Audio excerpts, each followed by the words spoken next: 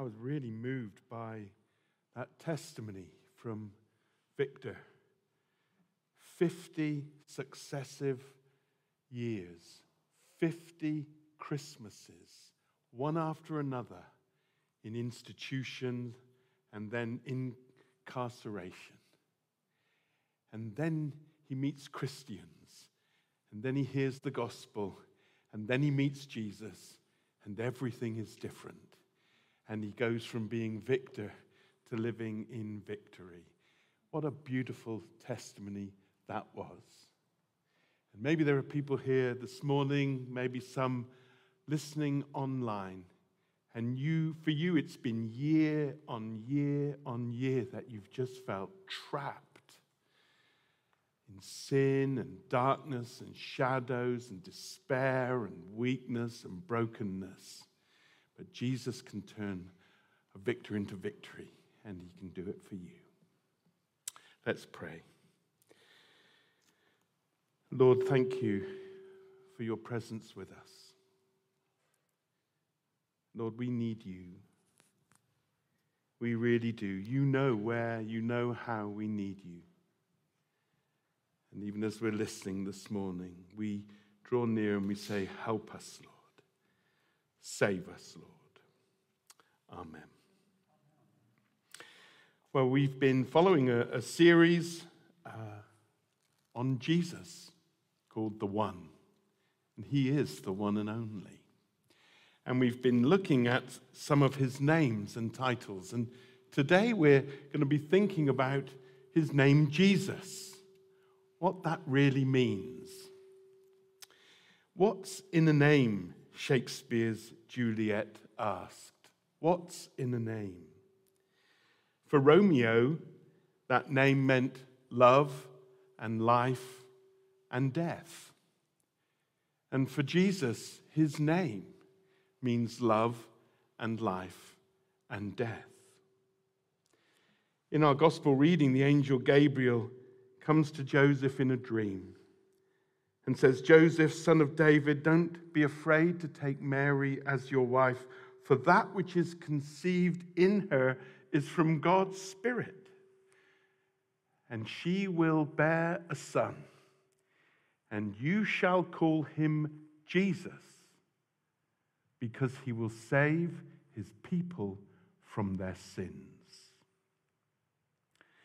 According to Nameberry, the baby naming site, the top girls' names so far in 2020 are Luna, Olivia, and Aurora. And the top boys' names are Oliver, George, and Noah. But when Jesus was born, one of the popular names then was actually Jesus. Israel were under oppression yet again by an enemy, an occupying force. And naming their children had a kind of prophetic element. It was almost a kind of enacted prayer. To name someone Jesus was to be calling on God for rescue, for deliverance, for help, for salvation. Because Jesus in Hebrew, Joshua, means God saves. It comes through the Greek and through the English to us as Jesus. But it's a name that means God saves. And it was a prayer, if you like, a prophetic act, calling upon God to save them. I like to think of Jesus growing up, and he's outside playing rugby, and Mary calls to him and says, "The Lord saves, where are you?" And he says, "I'm coming, Mum." And his dad working away in the carpenter's shed, "The Lord saves, come and help me." He says, "I'm coming, Dad." Whenever Jesus introduced himself to someone, he'd say, "Hello, I'm the Lord who saves." That was his name. And of course, that was his job description. That was his raison d'etre. Now, our English word save, that comes from the Latin salvus or salvus and just means safe. Safe, sound, and secure. In Hebrew, it means rescue or deliverance. In the New Testament, it takes on the sense of completeness and wholeness. All of those themes wrapped up in that word, wrapped up in that person, Jesus. But why do we need saving? Saving from what? Saving for what? Well, you will give him the name Jesus, for he will save his people from their sins. He will save them from the presence of their sins, the power of their sin, the consequence of their sin. And he will save them for God. He will save them for life as God intended. He will save them for wholeness. For many, the language of being saved from sin sounds rather alien and awkward and embarrassing even. And yet, if we're honest with ourselves, we know in those early hours when we can't sleep, we know we need help. We know we're not making it on our own. We know deep down that we need rescue. We know that we need God, yet where is he? He seems so distant and absent at times. We know we don't meet our own standards that we've set for our life, let alone the ones that God may have set, and we're powerless to help ourselves. I've been listening all week to a great track written by Brian May of Queen. I love Queen. And it's actually a song about relationships that have gone wrong.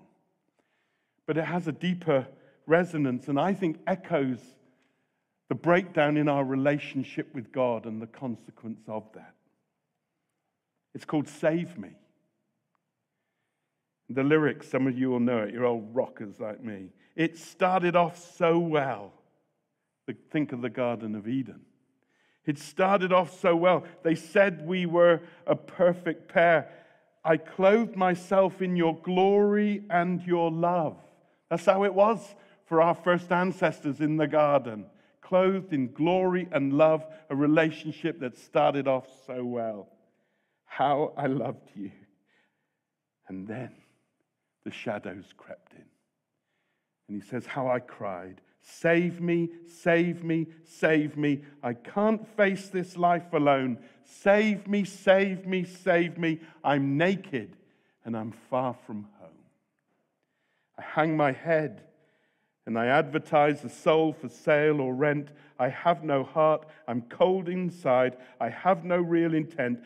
Save me, save me, save me. I can't face this.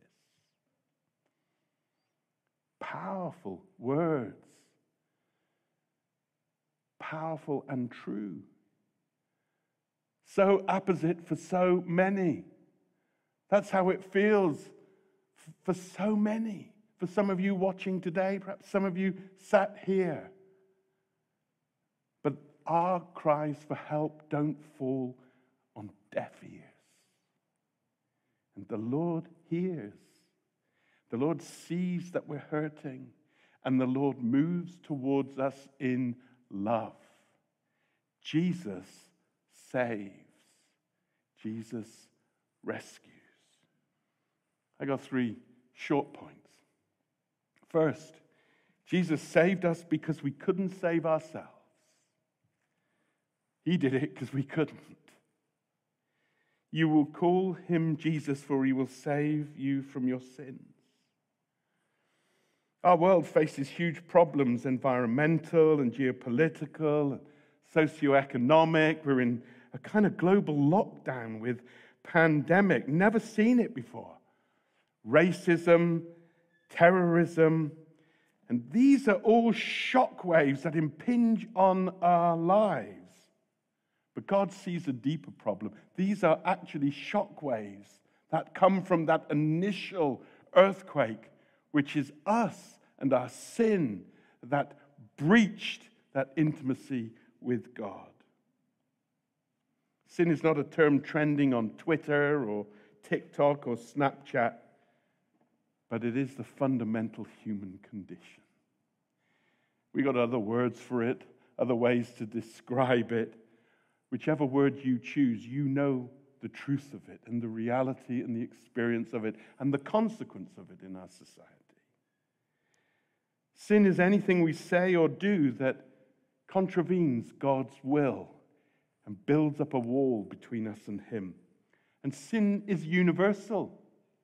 The Bible says everyone has sinned and fallen short of God's standard and his glory. There's no one who's good, not one. And sin is our ruin. It is our unraveling, our undoing. At our kind of very core, we're damaged. There's a rupture, a breach. Our kind of DNA is damaged because of our sin. And sin spoils everything it touches.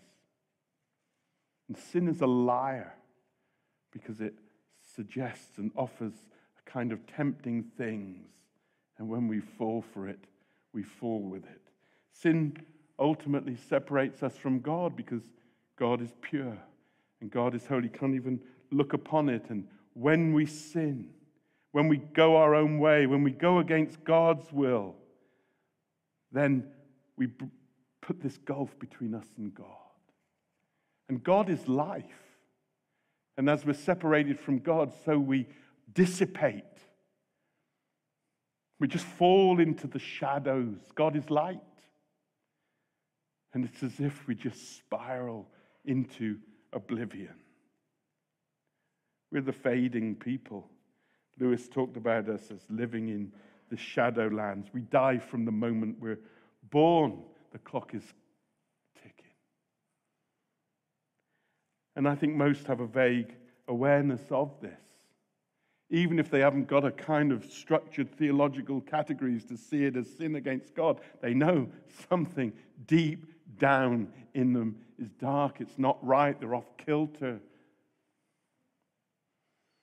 Changing our environment or our education or what we eat or getting healthy or self-help or professional help. These are external things. They can kind of polish us up a bit. But our problem is fundamentally spiritual. Our problem is that we're not who we should be. And we're not with whom we should be. We're not with God. And nothing is right when we're not with him. 50 years of winter, always winter, and Christmas never comes. All the noble religions recognize the reality of human sin or guilt before God. The consequences of that being separation now and separation in eternity and a living kind of dissipation here. But with the exception of Christianity, all the noble religions tell you to save yourself.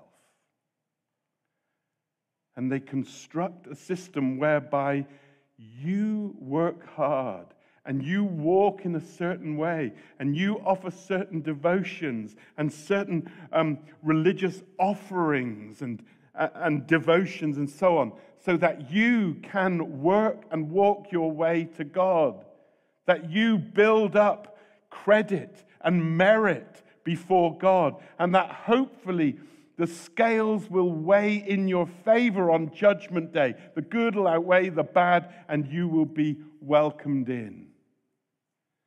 That's how the religious systems work. They recognize that you know that you need saving, and they say you save yourself, and you make yourself right with God, righteous on your own effort. Christianity is so radically and fundamentally different. It says you can't do it. Your good, however good, is not good enough. And you will never put in enough and do enough good to outweigh the taint of your sin. You just won't. If you've just thought or said or done one wrong thing in an average lifetime, that's 30,000. That's a whole heap of mess. I'm friends with a chap who for decades was a professional criminal and gangster. He's not a Christian, but I'm working on him, and God's working on him. And he said this to me. He said, I've done some really bad things. I've also done some good things to help. It kind of balances out. We were in Westgate Shopping Centre. When he said that, I said, no, it doesn't. It doesn't balance out, mate. It doesn't. You know you need to be saved, but you can't save yourself. Someone from outside has got to save you. The only person who can do that is Jesus. I'm working on him.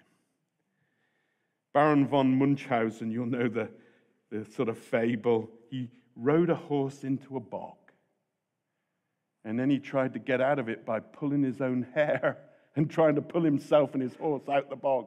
Is that going to work? No. You cannot save yourself.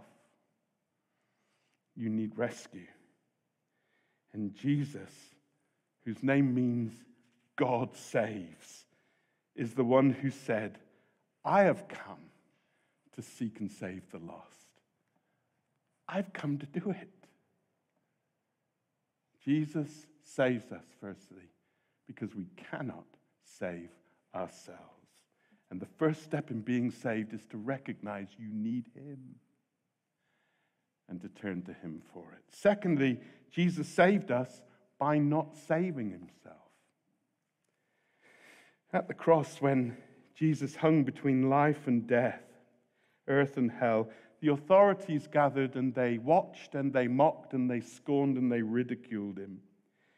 And they said this, he saved others, let him save himself if he's God's Messiah, the chosen one. He saved others, let him save himself.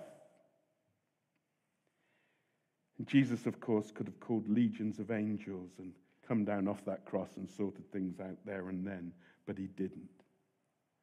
The irony, the mystery of it all is that by not saving himself, he saves us. God says, if you sin, you will die.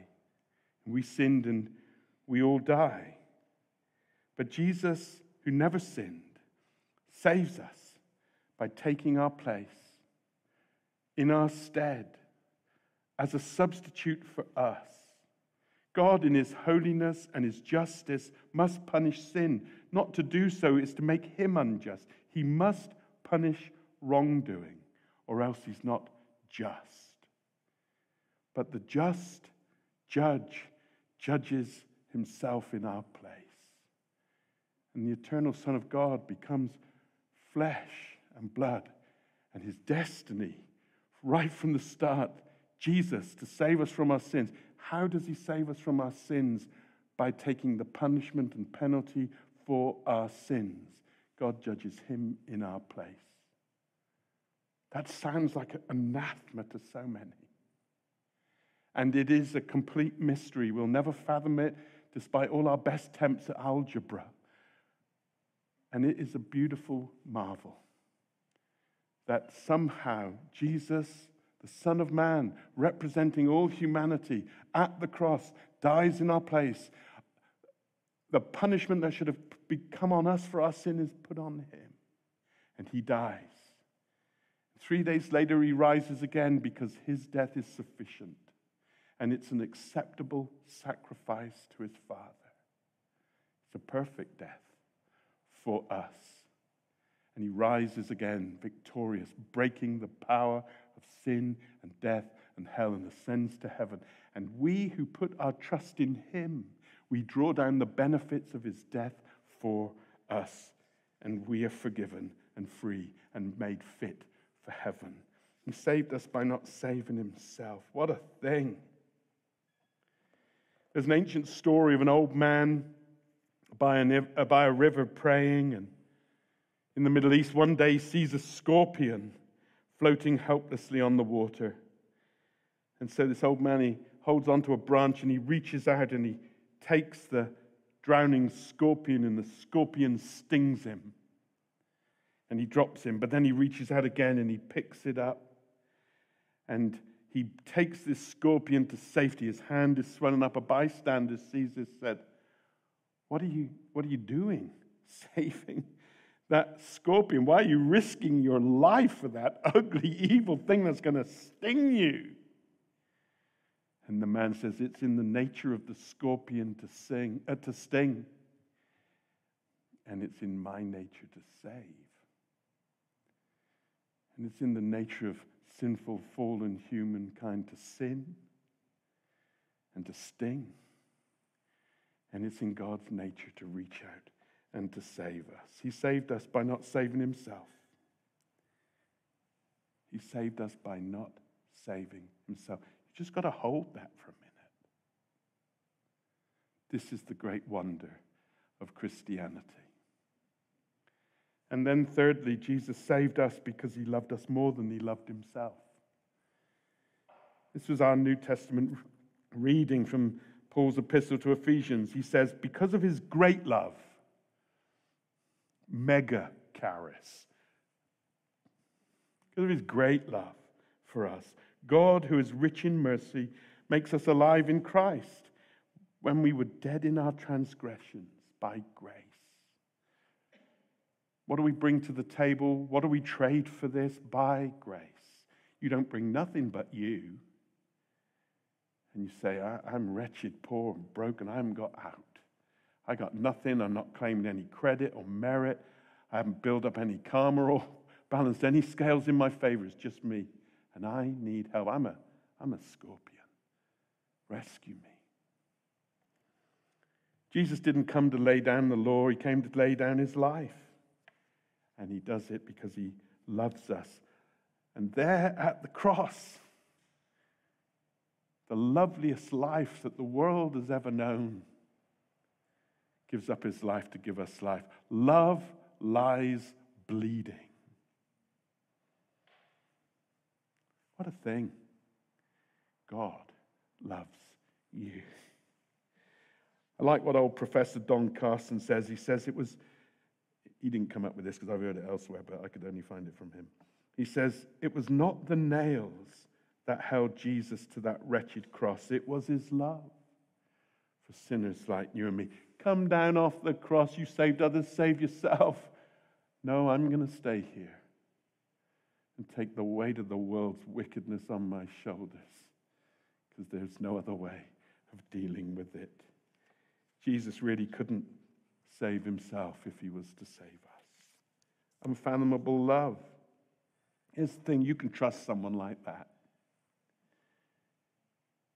Maybe you've gone all your life and you've been treated wrong by your family, your friends, your school, your work colleagues. You've just known what it is to be done wrong to you. You think, how can I trust this Jesus?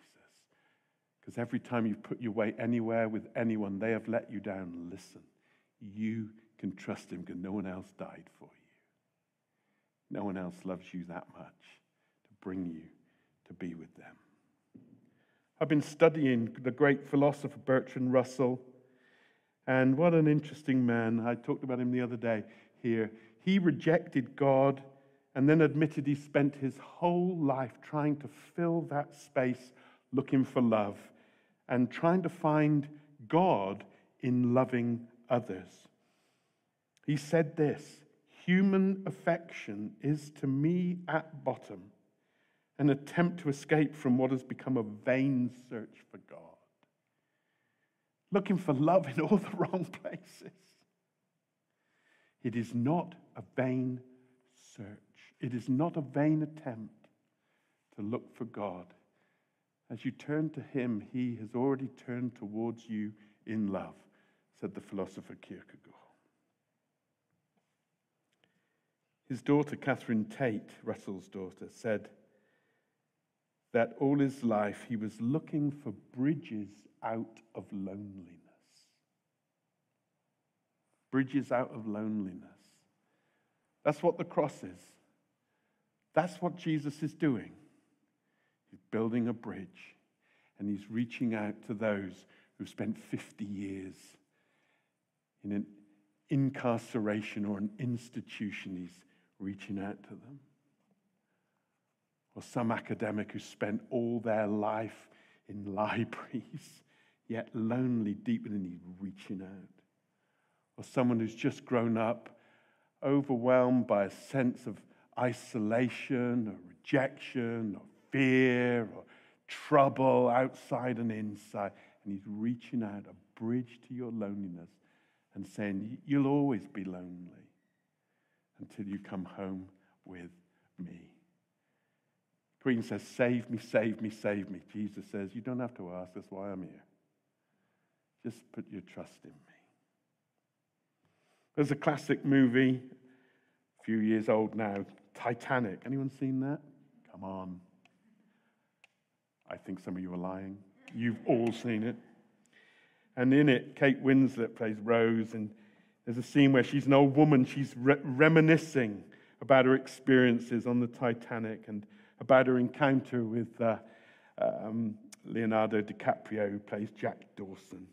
And he saves her from suicide, and then at the end, as the ship goes down, he saves her in the water from drowning by finding a kind of door or something like that, and he puts her on the door, but there's only enough room for him, and he's in the water, and eventually he goes. And she says at the end, now you all know that there was a man called Jack Dawson, and he saved me in every way that a person could be saved. Except he didn't. I mean, it's a fiction. But the gospel ain't a fiction. And Jesus is the man who saves us in all ways. Always. Because he loves us. Last year, the billionaire megastar Kanye West, he shook up the pop industry, didn't he? Produced an interesting album. But he wrote a song called God Is, and it says this, you won't ever be the same when you call on Jesus' name. Listen to the words I'm saying. Jesus saved me, and now I'm sane. He saved him, saved me, he saved Victor, and he can save you.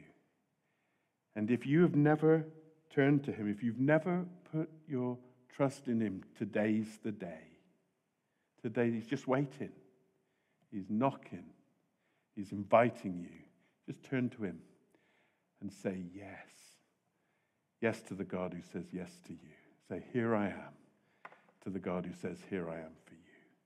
Jesus, you will call him Jesus because he will save his people from their sin.